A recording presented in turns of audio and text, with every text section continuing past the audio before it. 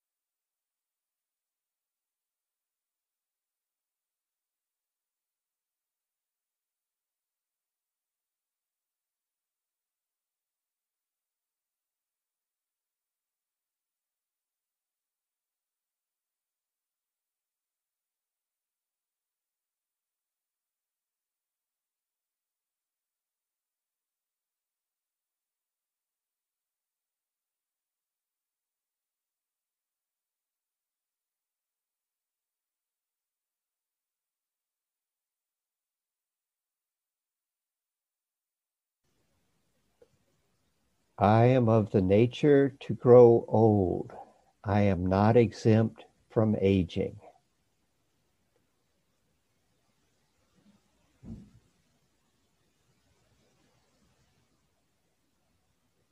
Now, the first thing to think about is this true? Have you noticed yourself growing older? Are there signs of your aging process?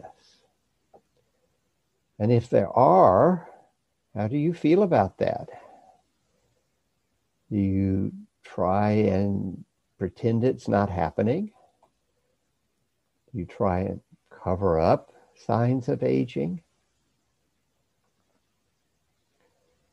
Just, what's your attitude towards living in a body that, is just not working and looking as good as it used to? It's aging, getting old, decaying.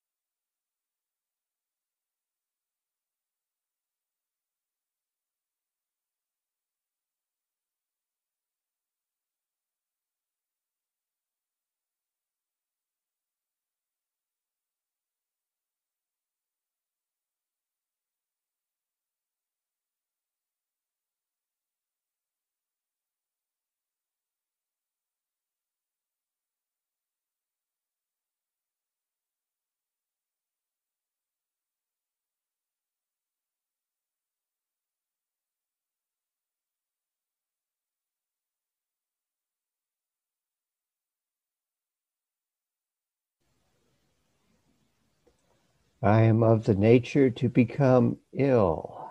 I am not exempt from illness.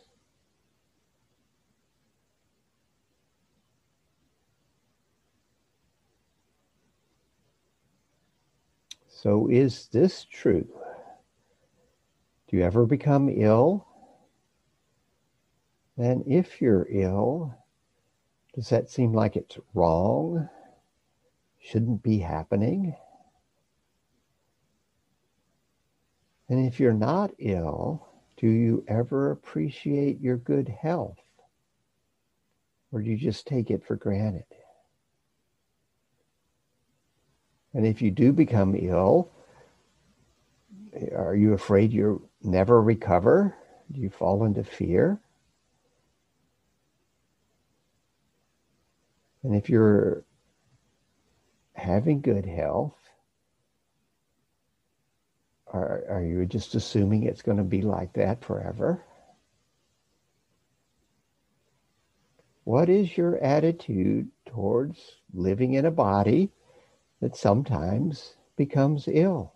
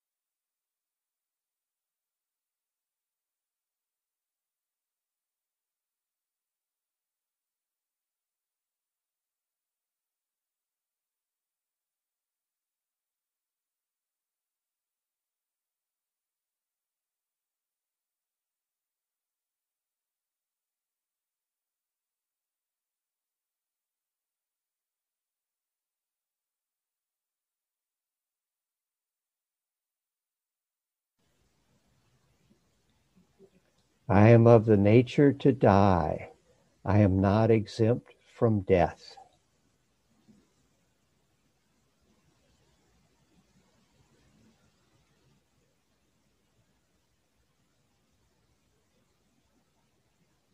Could this be true? Do you actually believe that you're going to die someday? Does that frighten you? Do you ever think about your own death? Or you just try and pretend it's not going to happen? Do you wish it wouldn't happen?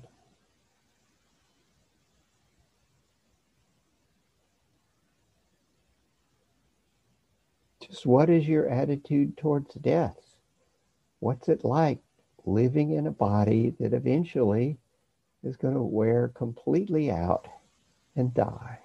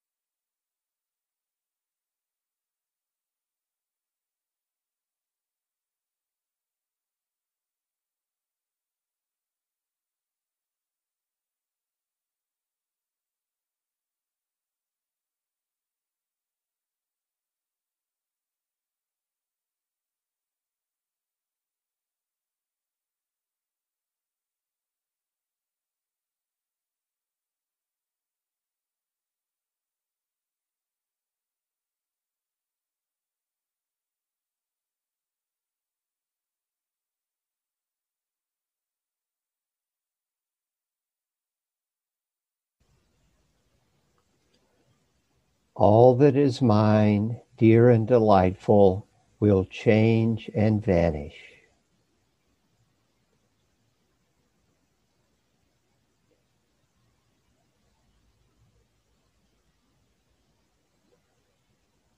Could this be true? Have there been dear and delightful things in your life that have changed and vanished? If so, how did you feel about that? What do you hold as dear and delightful these days? Could today's dear and delightful things change and vanish? If they were to do so, how would you react?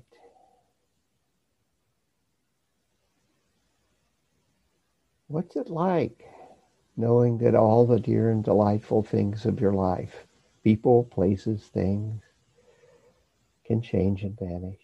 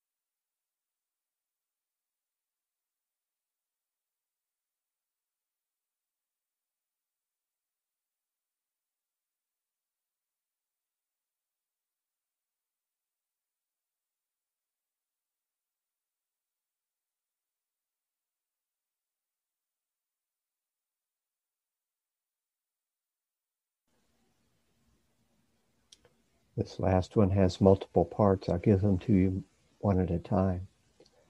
I am the owner of my karma.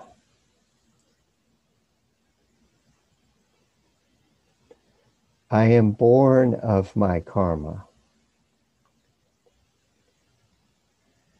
I live supported by my karma. I am related to my karma.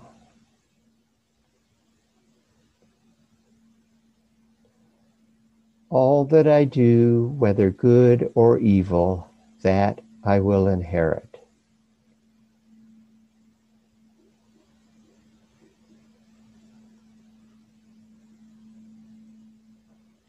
So the word karma actually means action. And what the Buddha is saying is that all that we own is our actions and their results. So actions have consequences. How aware are you of possible consequences whenever you act? Do you think carefully, or you just act because it seems like a good idea?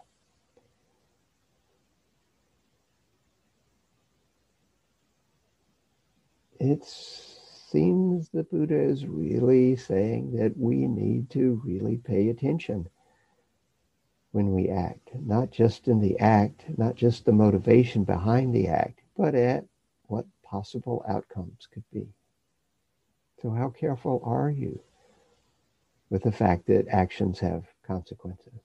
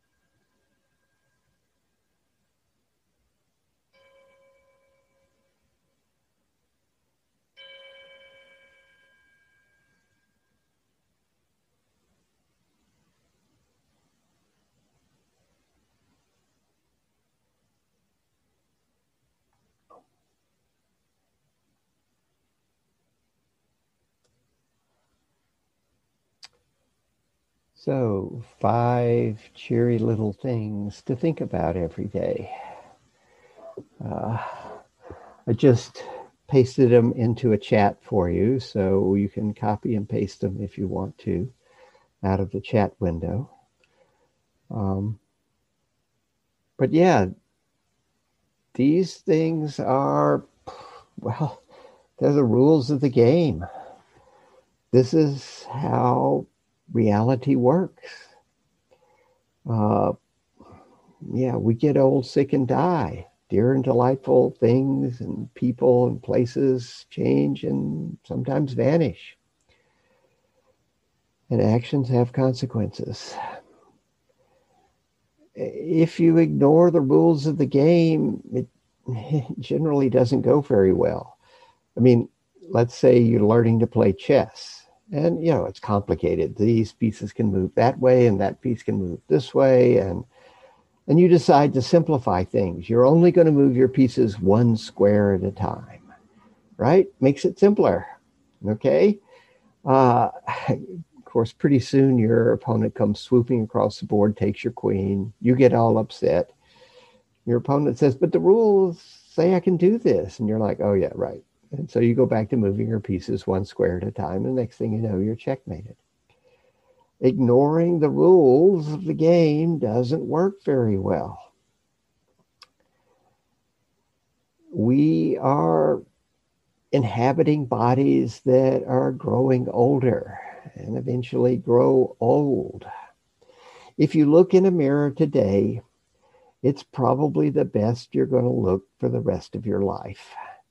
It just goes downhill from here. All right. Same thing tomorrow. So what are you going to do about this? Is there anything you can do about this? Well, I like John Glenn. He said, old age is a matter of attitude and exercise. So yeah, you're going to have to do some exercise to stay fit. You're going to have to eat well.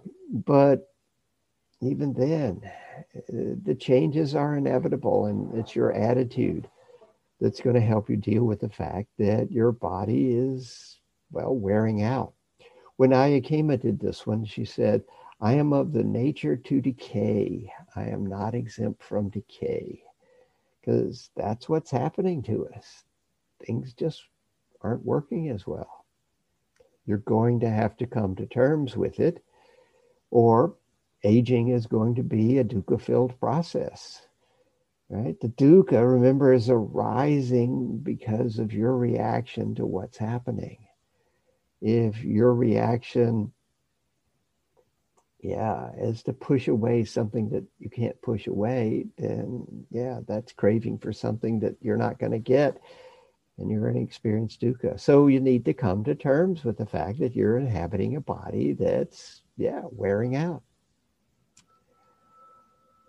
I am of the nature to become diseased, right? Ill, not exempt from dis-ease.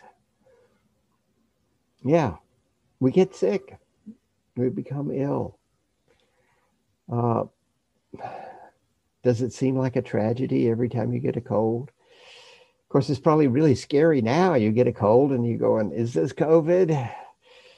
But recognizing that we have bodies that have a tendency to become ill is one of the things that enables us to not become ill.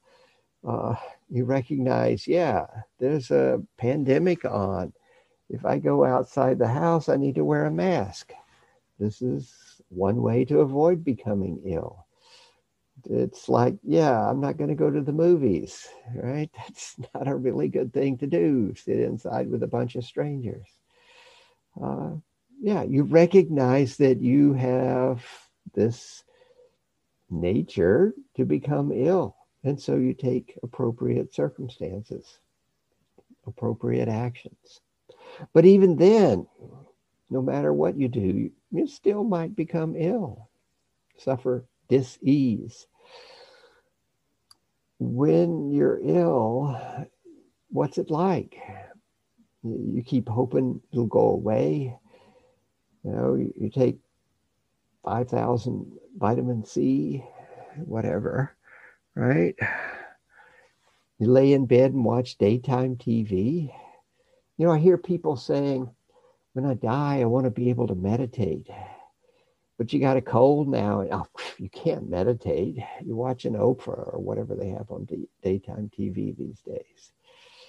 I mean, I strongly suspect that dying is going to be a lot more challenging than having a cold. How come if you get a cold, you're not thinking, oh, there's a great opportunity to meditate under adverse circumstances, so I can do it when I die? Nah, you don't want to do that.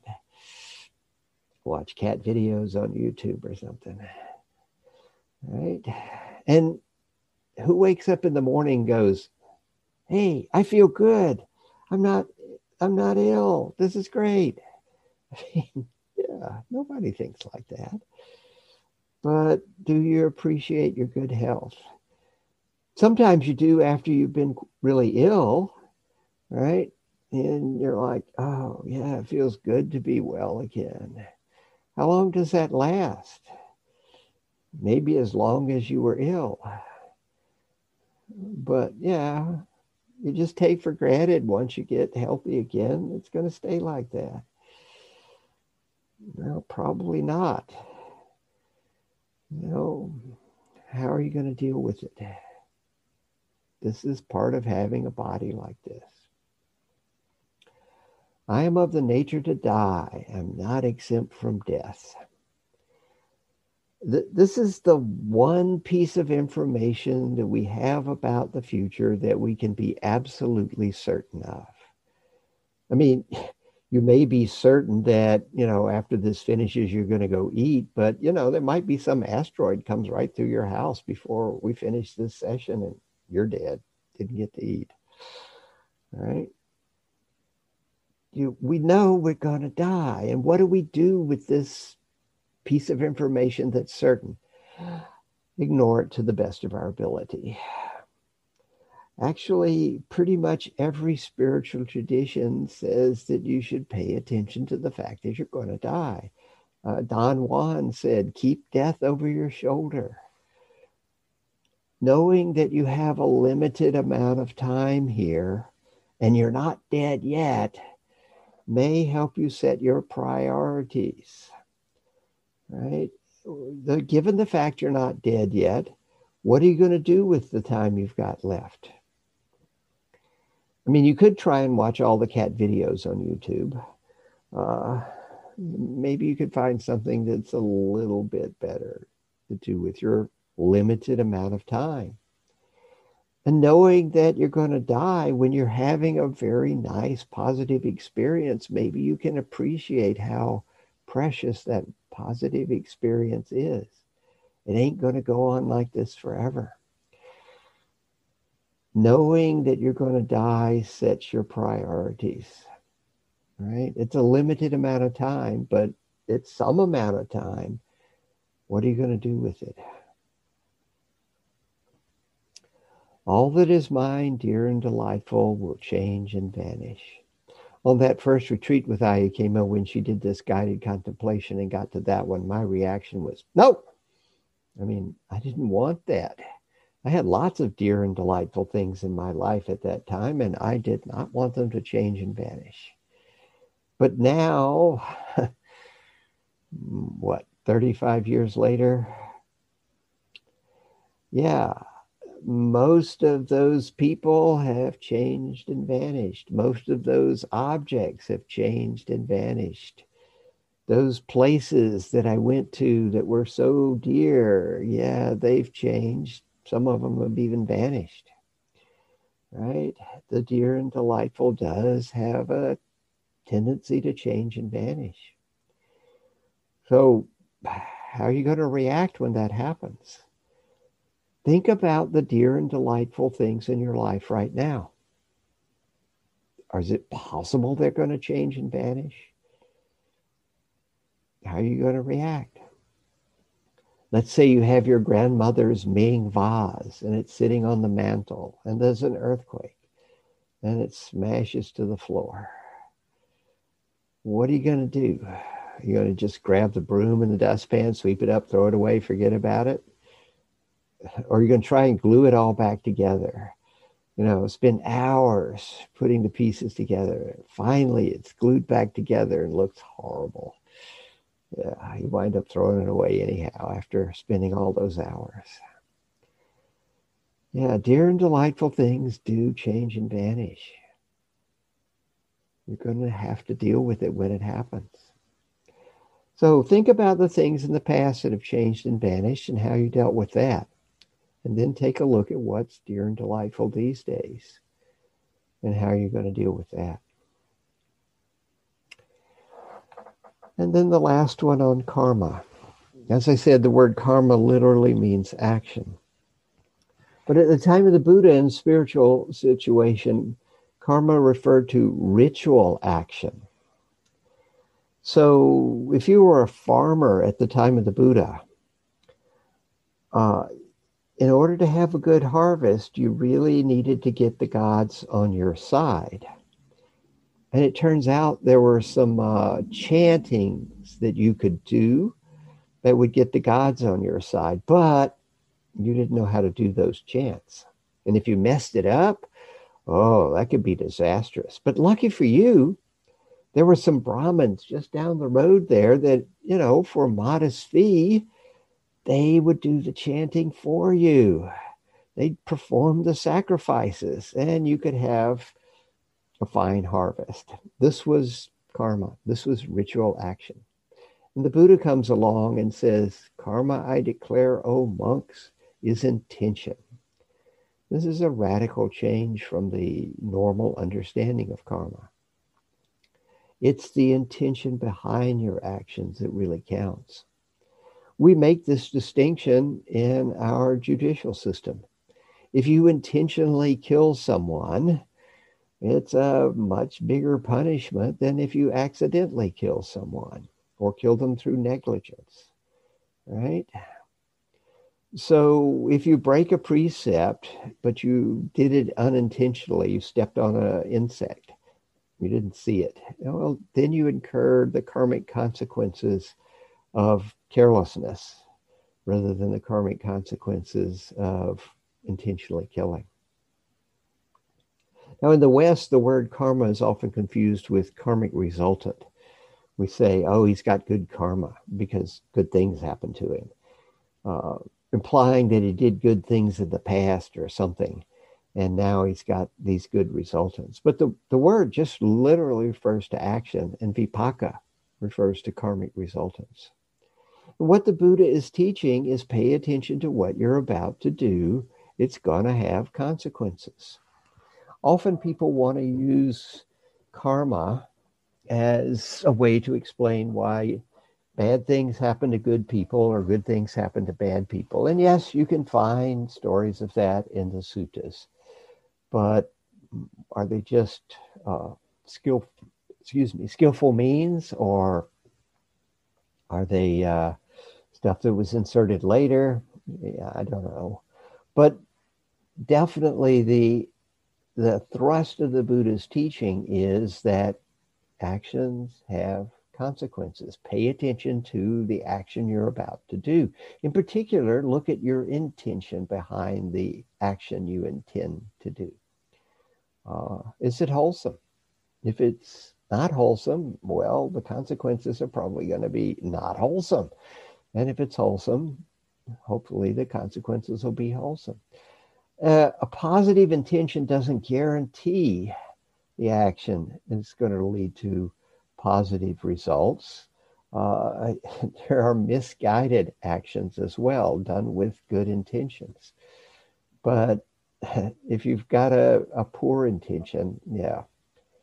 Now, there is going to be an immediate karmic consequence of any action. Each action you do reprograms your brain, makes it easier or maybe harder to do that action, right? To take an egregious example, if someone joins an urban gang, the first thing they do is make them go out and commit a crime. So they'll get used to committing crime, so they'll be a good gang member. All right. Actions have consequences. They become easier to do. So there is a karmic consequence in your own mind with every action you do. And then your action goes out into the universe, and there could be something that comes back to you as well. It maybe doesn't come back to you. It just goes out and changes the universe. Every action you do is changing the universe. Not in a big way. I mean, if any of you have the ability to change the universe in a big way, you've been messing up pretty bad lately.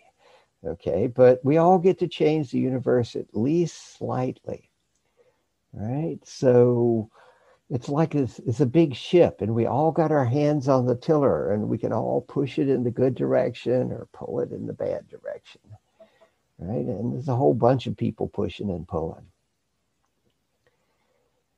So what you want to do is act in a way that makes the world a better place. That's the kind of consequences you want to arise from your actions. So pay attention. The Buddha said that all that we own is our action and their consequences. Right? Everything else can be taken from us, but yeah, our actions are programming our minds, and the consequences are there. I am born of my karma. This is often taken to mean that there was a me in a previous life, and the karmic resultants of the actions done in the previous life, yeah, that shows up as to who I am today. Maybe, I don't know. I don't have any memories from any previous life, and I haven't found any data that makes me really certain that there was any previous life. But who you are today, who you have been born as today, is dependent on actions that have been done in the past. Some of those actions are actions that you did. You signed up for this retreat. Some of them are actions that, yeah, you didn't do. The fact that I'm speaking to you in English is a result of the fact that the English came to North America. They ran off the Dutch, they ran off the French, they ran off the Spanish, and they suppressed the natives, such that English became the language spoken in this part of North America. So I wound up speaking that. And the English went all over the world, colonized the whole world, and made English become the international language. So, yeah, even though we have people in Berlin, people born in Sri Lanka, yeah, they're speaking English because of the British. That wasn't you doing that, but it was previous action. And because you're thinking in English, it colors your understanding of the world. For example, in English, we don't have a word that corresponds to the Pali word mudita, rejoicing at good fortune. We have envy, the opposite.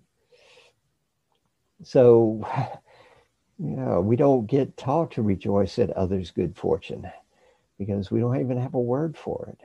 Right? So language definitely colors what's going on. And so previous actions have determined the language you speak. That's just the way it goes. But some of the actions that have determined who you are today, you did in the past, and you're now born of those actions. I live supported by my karma. Okay, if you have a job, you do your job. They give you money for doing that. You take that money, you pay your rent, you buy your food. You're supported by the actions you do. Pretty simple, right? The actions that we do determine, the kind of life that we lead. I will inherit my karma. Whatever actions you do, that's going to change your mind immediately, and maybe it comes back to you. Whatever I do, whether good or evil, that I will inherit. Yeah, actions have consequences. Pay attention. People want to use karma to sort of balance the books. to take an example, the United States invaded Iraq back in 2003. That was a pretty karmically evil thing to do. It caused untold suffering. 100,000 to 1,000,000 Iraqis killed. How many million Iraqis with PTSD? How many American soldiers with PTSD? British soldiers? The rise of ISIS, right? It was a karmically very evil action, and it had very terrible consequences. Now, you might be going, yeah, but those guys that decided to do that, they got away with it. Well, maybe so. But if you start looking at karma not just as my karma or your karma, but the fact that it's our karma, that there's larger ramifications. You do an action, it goes out into the universe and changes the universe. In a sense, you're being reborn with every intentional action. You're reprogramming your brain, and your consequences are going out into the universe. Some of what you do, maybe it sticks around for a while. People appreciate it. Some of what you do disappears into trivialities immediately. Maybe some of what you do lives longer than your body. So your rebirth is happening all the time with every action that you do. I think it's probably more useful to think of rebirth like this than wondering about your past lives or your future lives or anything like that. So these are the 5 daily reflections. The Buddha said that every monk, every nun, every layman, every laywoman should reflect on these frequently. So they're often called the 5 daily reflections. Think about them daily. He also said that everyone should realize that everyone is subject to old age, disease, and death. No one is exempt from these. Whatever anybody finds dear and delightful will change and vanish. And everybody is the owner of their actions. So, to do this as a practice, what you would do is sit down and get concentrated. Access concentration if that's available, the jhanas if they're available, but get some degree of concentration. And then think about them. As I said, I pasted them into the chat. And if you move your mouse, click on chat, it'll come up and you can copy and paste them into your word processor or something, and you'll have them. So you sort of got to memorize them because, if you're real concentrated, don't read it off. Just remember them. Not that difficult. Old age, sickness, and death, dear and delightful changes and vanish, and karma actions have consequences, right? Say them to yourself, right? And then take one and think about it. Give yourself several minutes to think about the implications of it. And since the Buddha says we should do this frequently, I'm going to require that you work with them at least once a day. These are powerful practices. There was a time at the Forest Refuge where I would get up in the morning, eat my breakfast, do my yogi job, sit down, get concentrated, say the 5 daily reflections, whichever one had the most charge. I worked with that all day long. Quite interesting. Interesting insights coming out of it if you just work with one of these all day long.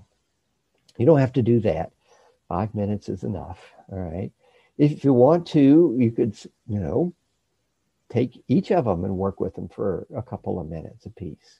But at least work with one of them for an extended period of time every day and say them all to yourself.